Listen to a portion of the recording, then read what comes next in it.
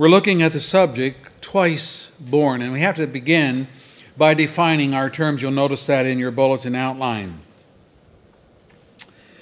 The dilemma of language is such that we Christians sometimes use terminology which is confusing to the non-believer. Most people know what it means to be born into this world, but they have problems with the biblical terminology in verse 1, born of God. Born of God. I don't think we should be surprised by this. Christianity always struggles to convey spiritual truth to unspiritual people. Paul alerts us to the fact that this will not be easy because, as he says, the man without the Spirit, and he's talking about the Holy Spirit, the man without the Holy Spirit does not accept the things that come from the Spirit of God. For they are foolishness to him, and he cannot understand them because they are spiritually discerned or understood. And again, that word spiritually is referring to the Holy Spirit. You need the Holy Spirit to understand spiritual things. 1 Corinthians 2, verse 14. Now this verse addresses willful stubbornness. Does not accept the things that come from the Spirit of God. That's willfulness. But it also addresses incapacity. He cannot understand them because they are spiritually understood or discerned. And he doesn't have the Spirit. Now for us, this means that it'll be somewhat difficult to express, as Paul says in 1 Corinthians 2, verse 13, to express spiritual truths using spiritual words. That's our dilemma. It also means that we are called to compassion because unbelievers can't help themselves. They cannot understand spiritual things. This is a blindness from the evil one. So we're to have a merciful understanding towards such people. Now notice here, we do not give up our terminology. We do not give up trying to explain its meaning. We simply become aware of the two worlds in which we live, the physical and the spiritual, and we recognize that for most people of the world, they think of life in one dimension, and that is the here and the now. You think the person on the street out there is thinking about spiritual realities? Are they thinking about heaven? Are they thinking about hell? No. Maybe when they're dying. Well, then they get real sober.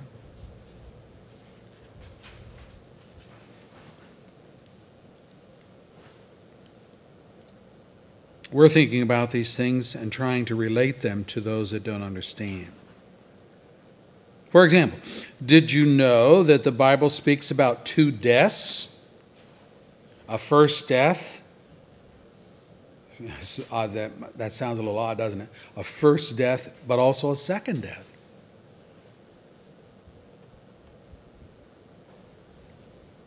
The other week we talked about the reality of hell as part of the promises of God's judgment, which the Old Testament and the New Testament prophets refer to. But hell is not the end-all, even for the wicked. John, our author, describes a final judgment in these terms. Let me read it for you. The sea gave up the dead that were in it, and death and Hades, or hell, gave up the dead that were in them. And each person was judged according to what he had done. Then death and Hades were thrown into the lake of fire.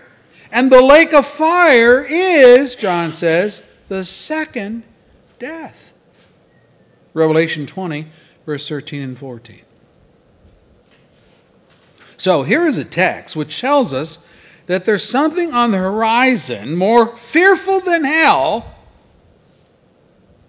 There's actually an end to hell and the beginning of something worse.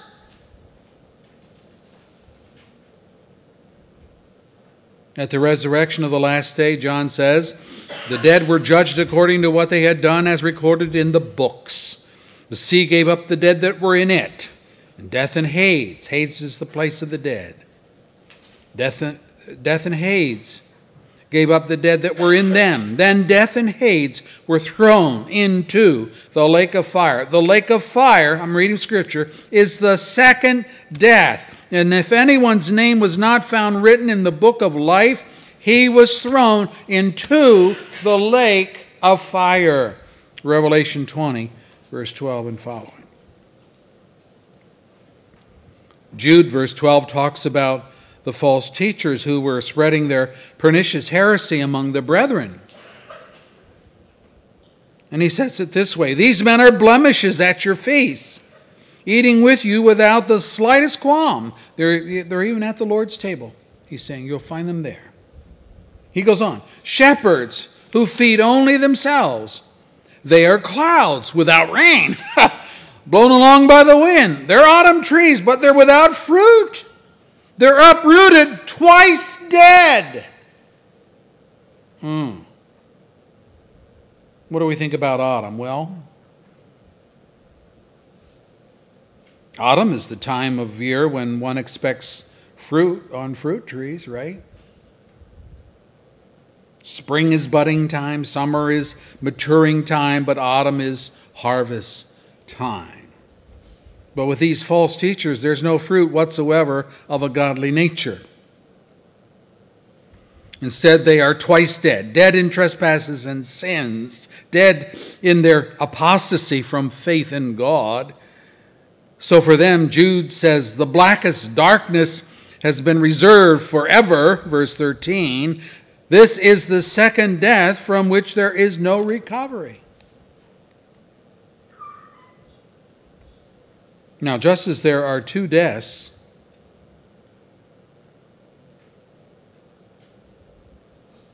birth with a sin nature, or being dead in trespasses and sin, Ephesians 2:1, and then the second death, the lake of fire, for those showing no signs of repentance and true faith in Christ, so there are two births.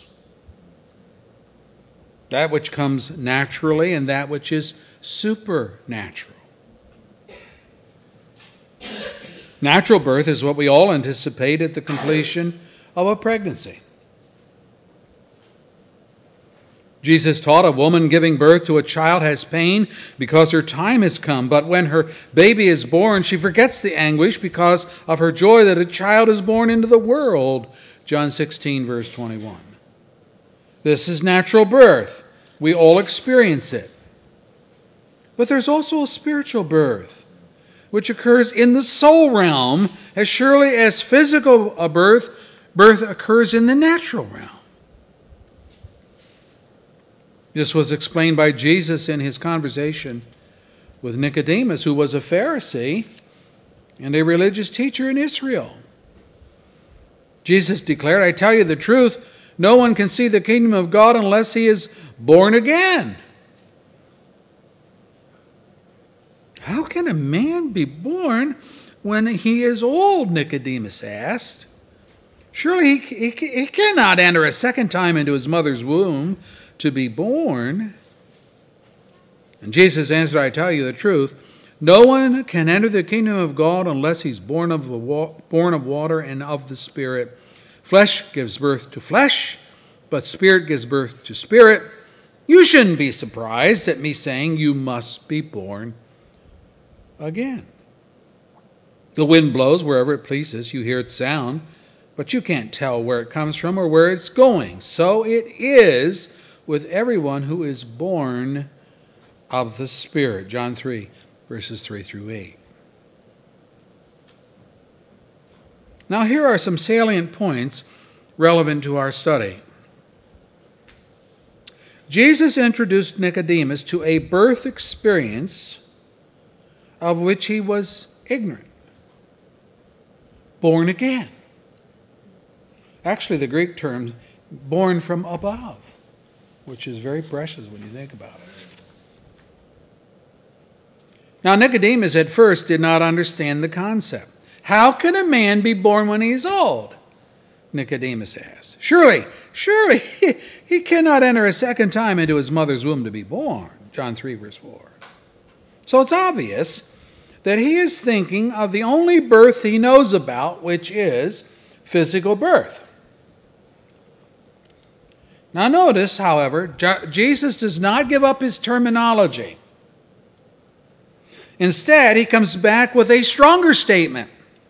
I tell you the truth, no one can enter the kingdom of God unless he's born of water and of the Spirit. Flesh gives birth to flesh, Spirit gives birth to spirit. You should not be surprised at my saying, you must be born again.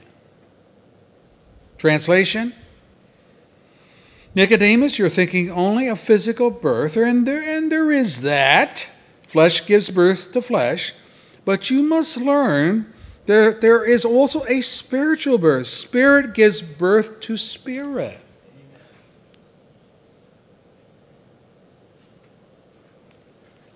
And by physical or fleshly birth, we all enter the material world.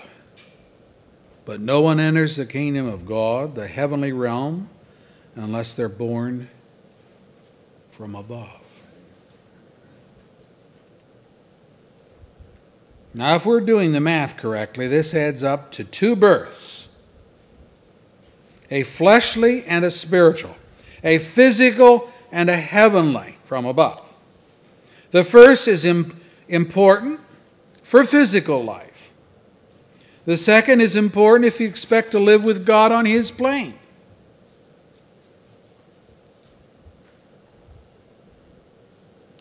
Now, the implication of these truths is this. Everyone alive experiences physical birth, but not everyone experiences spiritual birth. Fleshly birth is an automatic biological process resulting from conception, but spiritual birth has God the Spirit as the one who implants spiritual life in a person's soul. And Jesus says, the wind blows where it pleases. You hear its sound, but you can't tell where it comes from or where it's going. So it is with everyone born of the Spirit. Adam and Eve were given the ability to procreate, and they were issued this mandate from God. Be fruitful and increase in number. Fill the earth. Subdue it. Genesis 1, verse 28. Every couple inherits this procreative ability, barring any unforeseen physical anomalies. But no human being, no pastor, no Bible teacher, no Christian parent, no seminary professor, no evangelist has the ability to reproduce a spiritual child bearing the nature of God. No, only God can conceive the spiritual. And this prerogative is solely up to God's will and his good pleasure mixed with his almighty power. That brings us then to this concept of being born of God. How does this occur? Well, John tells us. Everyone who believes that Jesus is the Christ, the anointed one of God, which is what the word Christ means. Everyone who believes that Jesus is the anointed one of God is born of God. It sounds like Jesus is the key. It sounds like God wants Jesus to be the key, has ordained that Jesus be the key. Now, you know, this is going to bring about a lot of changes in our thinking. The expanded commentary on this is found in verse 7 and following. For there are three that testify, the Spirit, the water, the blood, and the three are in agreement. We accept man's testimony, but God's testimony is greater because it is the testimony of God, which he has given about his Son. Anyone who believes in the Son of God has this testimony in his heart. Anyone who does not believe God has made him out to be a liar because he has not believed in the testimony God has given about his Son. And this is the testimony. I'm still reading Scripture. God has given us eternal life, and this life is in his Son. He who has the Son has life. He who does not have the Son of God does not have life. And I write these things to you who believe in the name of the Son of God, so that you may know that you have eternal life. 1 John 5, 7 through 13. He's not talking about physical life here. Life. He's talking about eternal life. And if you have the Son, you have eternal life. Clearly, we are informed that it is God who gives us eternal life, and that this eternal life is in his Son. So much so that verse 12 says, he who has the Son has, and the idea, has this spiritual life. But he who does not have the Son of God does not have this spiritual life. But it's simply this way: no Jesus, no spiritual life. No Jesus, no eternal life. But even more vital, no gift from God in his Son, then there's no heaven to come for you or me or anybody.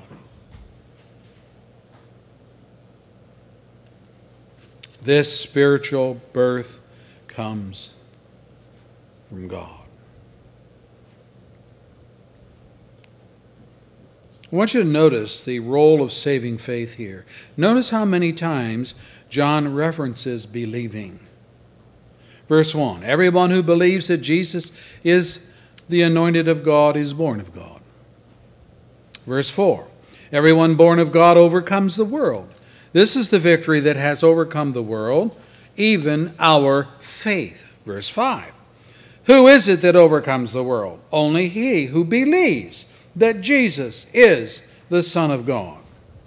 Verse 10, anyone who does not believe God has made him out to be a liar, because he has not believed the testimony God has given about his Son. Verse 13, I write these things to you who believe in the name of the Son of God, so that you may know that you have eternal life. So, 6 times in 5 verses, John talks about believe, or sometimes uses the word faith.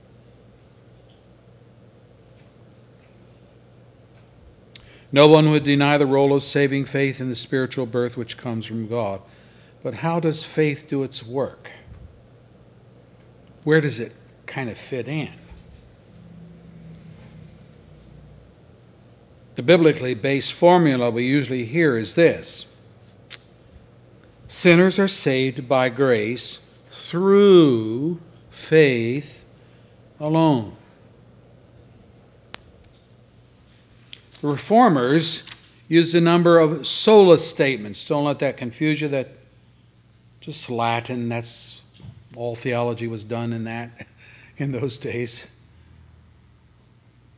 They used these sola statements to distinguish themselves from all salvations employing human works as the means of being saved. They were fighting against a work salvation, which was very much part of the Roman Church. So, they came up with sola scriptura. sola scriptura, Scripture alone. This affirms the biblical doctrine that the Bible alone is the sole authority for all matters of faith and practice. Martin Luther so eloquently stated it when he refused to recant his teachings. You know, they brought him before a council and they said, you got to be willing to give up what you've been teaching. And if you're willing to give up what you're teaching, then okay, you'll be under our thanks and mercy again. You can remain in the church. Here was his answer. Unless I'm convinced by Scripture and plain reason, I do not accept the authority of the popes and the councils, for they have contradicted each other. My conscience is captive to the Word of God. I cannot, I will not recant anything, for to go against conscience is neither right nor safe. God help me. Amen. Whew. Wouldn't you like to have been so bold and to be so bold standing on the Scriptures? But he did. And this was revolutionary. This was not heard of in his day. I'm not saying he's the only person, but I'm saying the general teaching of the church was not this. Secondly, sola gratia, salvation by grace alone. And that affirmed the biblical doctrine that salvation is by God's grace alone and that we are rescued from his wrath by his grace. God's grace in Christ is not merely necessary, but it is the sole efficient cause of salvation. This grace is the supernatural work of the Holy Spirit that brings us to Christ by releasing us from our bondage to sin and raising us from spiritual death to spiritual life. The Holy Spirit's work of regeneration. Praise his name. It doesn't happen with everybody. It's by God's grace. Thirdly, sola fide, salvation by faith alone. And that affirmed the biblical doctrine that justification is by grace alone, through faith alone, because of Christ alone. It's by faith in Christ that his righteousness is credited to us as the only possible satisfaction of God's perfect justice. Number 4, solus Christus, in Christ alone. The campers have a song they sing at Lael entitled In Christ Alone. It's wonderful. This affirms the biblical doctrine that salvation is found in Christ alone and that his sinless life and substitutionary atonement alone are all sufficient for our justification and reconciliation to God the Father. It is not Christ plus my good works. It is Christ alone. It isn't Christ plus my prayers, plus my penance, plus my almsgiving. It is none of those things. It is Christ and Christ alone. Amen. And the Reformers said, we better say that. We better put that down in writing. Yeah, we'll call it solus Christus, Christ alone. And then finally, number 5, sola Deo gloria, for the glory of God alone. This affirms the biblical doctrine that salvation is of God.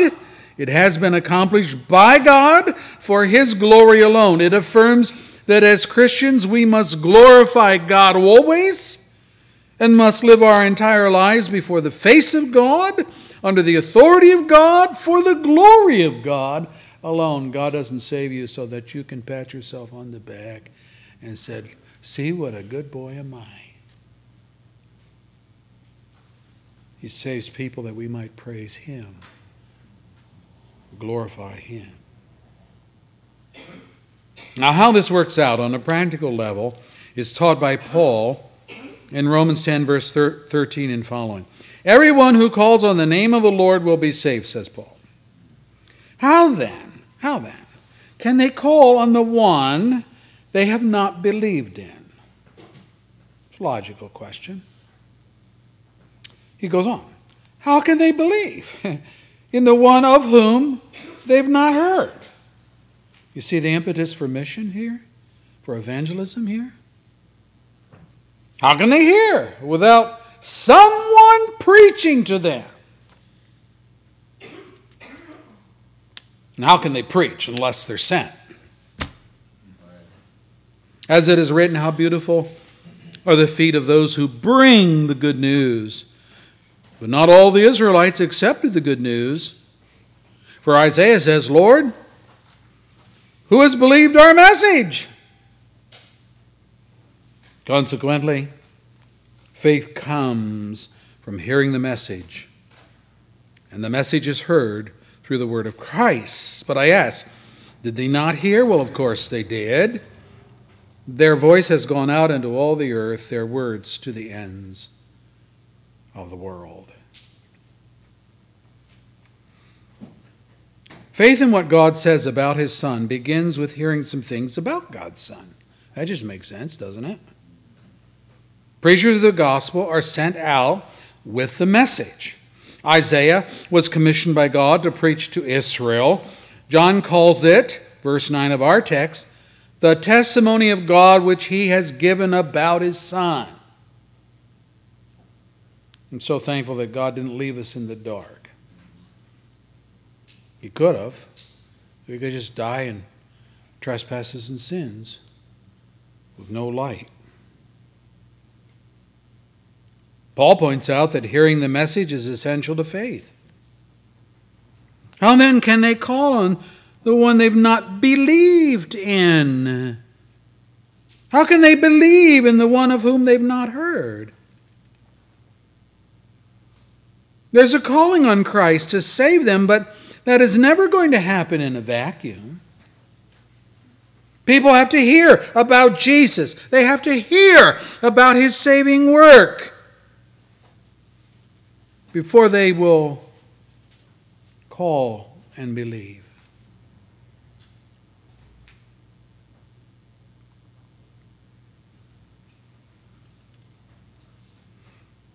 And then, with all of that said, faith in the Jesus of the message is not always a given. Because Isaiah said to God, who has believed our message? And he says that with due consideration to an affirmative answer to the question, did they not hear? Answer, of course they did hear, so something else is in play here. Hearing the message does not automatically draw a person out of their skepticism and cause them to commit to Jesus. I don't know about you. I can speak my own salvation experience. I was a bratty kid raised in a Christian home. And I raised my fist against God and his Savior multiple times before the Spirit of God called me to Christ. And I heard hundreds of gospel preaching sermons.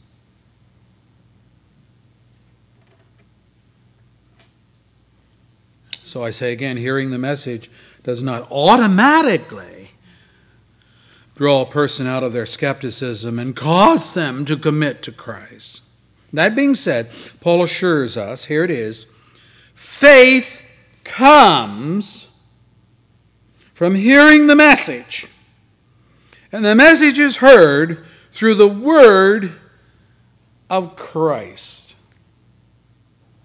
We're told the method and we're told the message.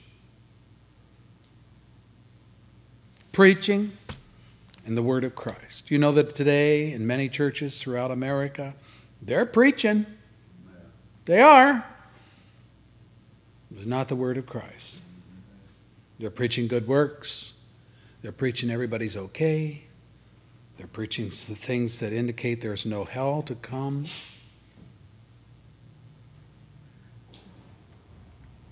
Faith comes from hearing the message, and the message is heard through the word of Christ. The indication here is that faith that believes in Christ is not internal nor innate. It is external and supernatural. It comes to people upon whom the Spirit blows life as the breath of God.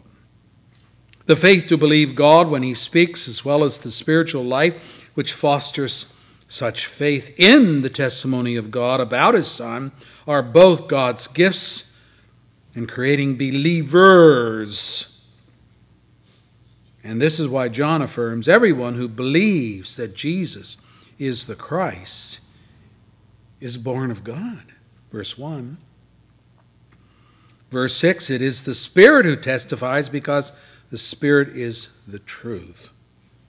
People born of God are products of the Holy Spirit, granting them spiritual rebirth or life, a new and godly nature, and the faith to lay hold of Jesus as Savior and Lord. No one is ever saved without believing that Jesus and Jesus alone is salvation. John puts it this way, verse 12. He who has the Son has life. He who does not have the Son does not have life. And do you know that that excludes every religion in the world except Christianity, which is really a way of life and not simply a religion?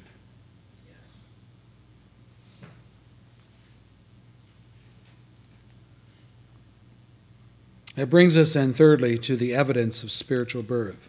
Verse 1, everyone who loves the Father loves his child as well.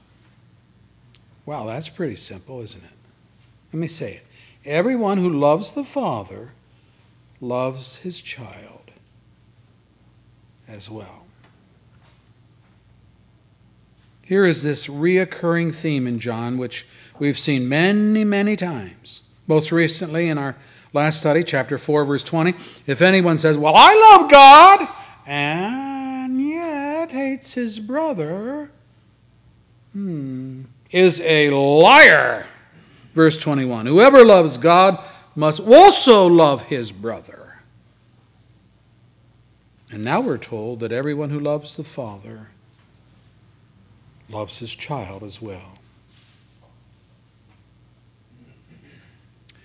This text is slightly different in that it gives the rationale for why we are to love each other, which is this: we all have the same spiritual Father. We are all brothers and sisters, therefore. We are all in the same spiritual family. We all came to be in God's family the same way, through grace. And so none of us are any better than the other. There is no elevated status. There is no preference. We all live in a world which is hostile to us. Verse 4 talks about overcoming the world. We all have Jesus as Savior.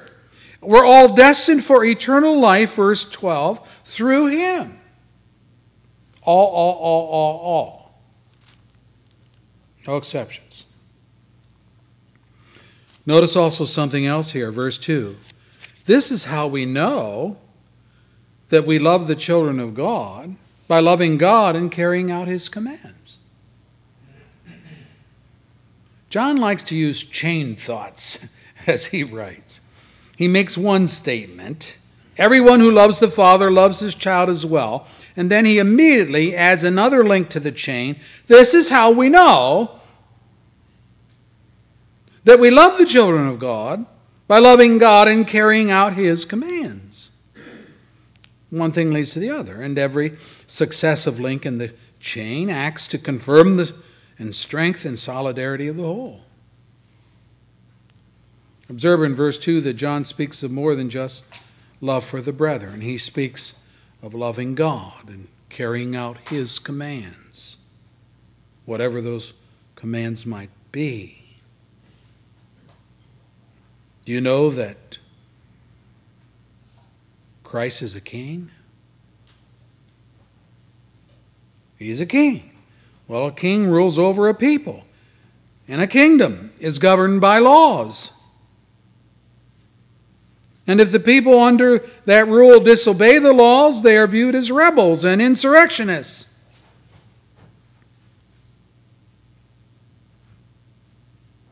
God, however, makes it more personal than that of a king and a subject.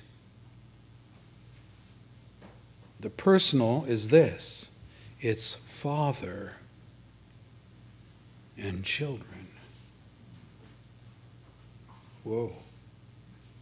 Because verse 3 says his commands are not burdensome.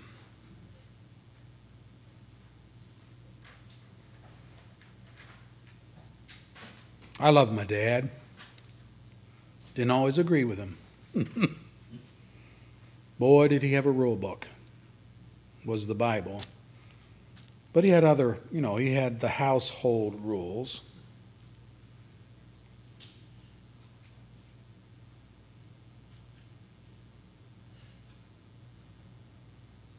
We kept the household rules as kids because we loved Dad.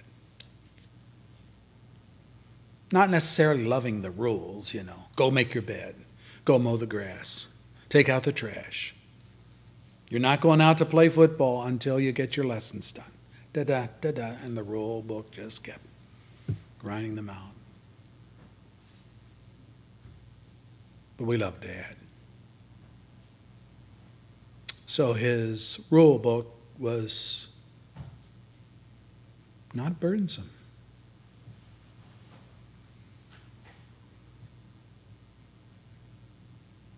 Once in a while, if the grass was left a week too long, and we're just getting back from our vacation, so she used to see my grass. But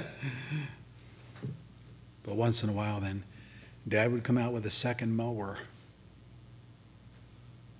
and help us get the grass back to where it needed to be.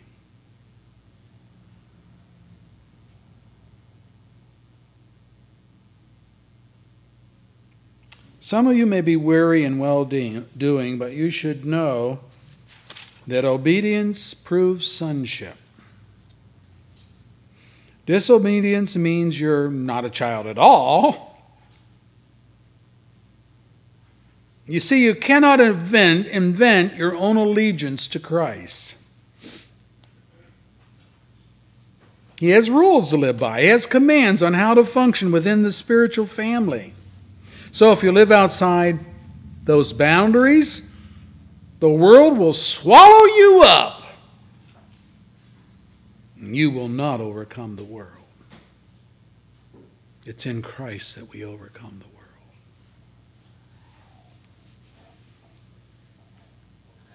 Now, in closing, let me suggest 2 lessons for the heart. Number 1,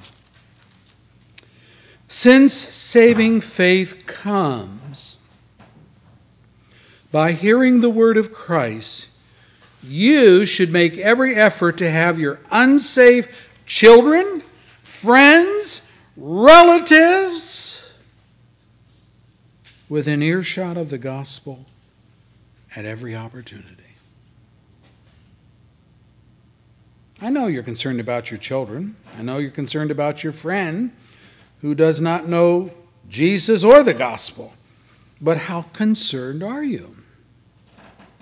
What about that spouse that doesn't know Christ? How simple to be faithful to listen to gospel preaching. That's pretty simple. Say, well, my children don't like gospel preaching. They hate church. my husband, my wife will never come to hear gospel preaching. But I'm going to ask again, how simple is that just to listen? Let them come, encourage them to come, even if they say they don't want to listen. Why would you do something like that, Pastor? Because faith comes by hearing the word of Christ.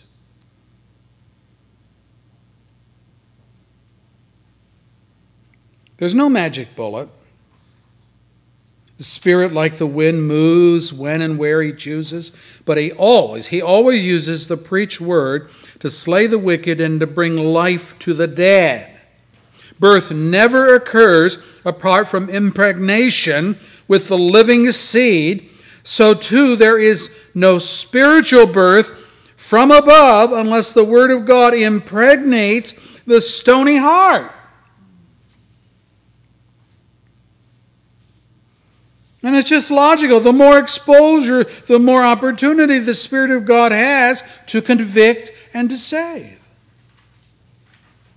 Are people saved other ways? I know by reading a tract or reading Christian literature or the witness of a friend. Yeah, they are.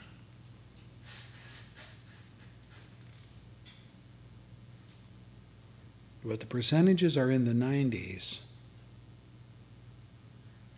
that people hearing gospel preaching get saved that way.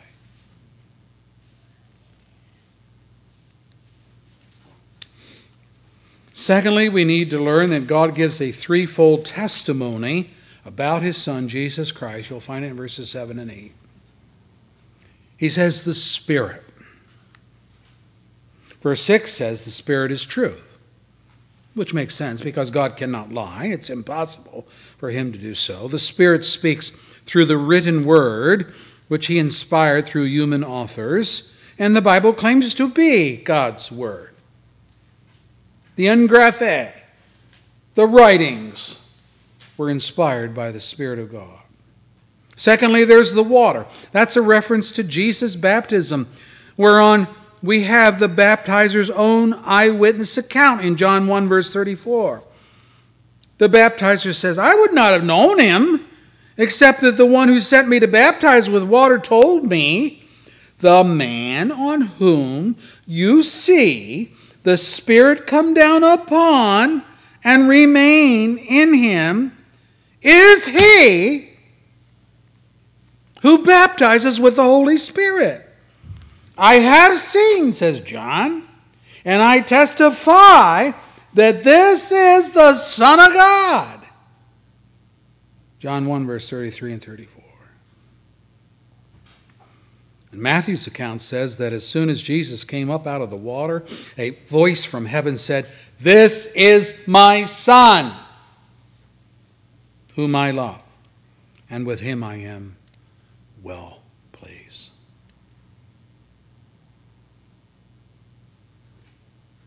And then the last chord in this trio, which makes it impossible to break, is the blood. That's the truth of Hebrews 9 and verse 12. That in His high priestly robe, Jesus did not enter by means of the blood of goats, no. Calves, no. He entered the most holy place once for all by His own blood, having obtained eternal redemption. Animal sacrifices can never take away sin, but the blood of Christ cleanses our consciences from acts that lead to death, that's sin, so that we may serve the living God. So that we may serve the living God. Threefold testimony. The Spirit, the water, the blood. And not to believe this threefold testimony from God about the truthfulness of the Spirit's witness in the Bible, the divinity of Jesus confirmed in His baptism with God's own voice from heaven, and the sufficiency of His shed blood to cleanse and save with no additional stuff from you and me, is to make God out to be a liar. Verse 10. Because, verse 9, we accept man's testimony,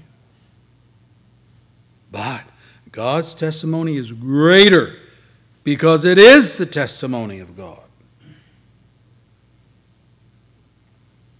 Folks, unbelief is not a little sin. It's not a little sin.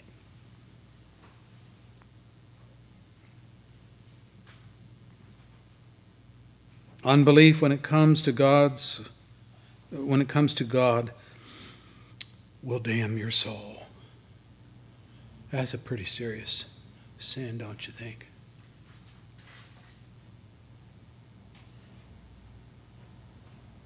The destination being the lake of fire forever and ever and ever and ever and ever.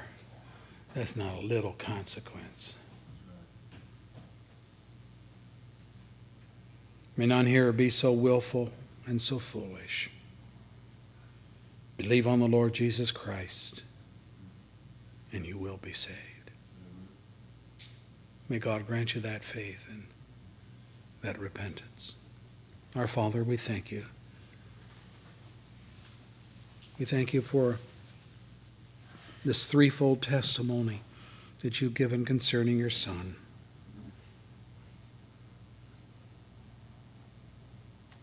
And even although we're working with stubborn hearts and unrepentant hearts and ignorant hearts that don't even know the Bible and don't know the gospel and don't know the way of salvation, even so,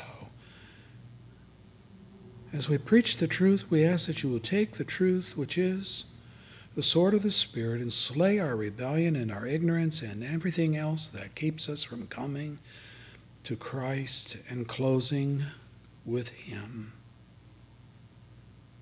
Help us to stop putting up our defenses, yeah, but. There are no yeah, buts. There's only the truth of your word. There's only the ministry of the Spirit. And all the other things that we put our hope in and trust in, our church attendance, our church offerings, our prayer life, they're nothing without Jesus Christ. If we do these things because we love Christ and we've made our peace with Christ, so be it. But if we're doing these things thinking, we will make some brownie points with God, and in the end, He'll let us into His paradise. If that's the way we're thinking, there again, forgive us for being so rebellious. Jesus himself put it this way: I alone am the way, the truth, and the life. No man comes unto the Father except through me. Now, we either believe Christ knows what He's saying and has said the truth, or we're still going to rely upon our own conceptions. I pray that you will remove those conceptions from us. The evil one would like us to think, as he did with Adam and Eve, oh no, you will not surely die if you eat of the forbidden fruit. But they ate and they died. God was right. Satan was wrong. So may you work in our hearts today to show us that God is right and we are wrong and we need your grace. Forgive us for rebelling against the clear truth of the gospel. Save whom you will. Amen.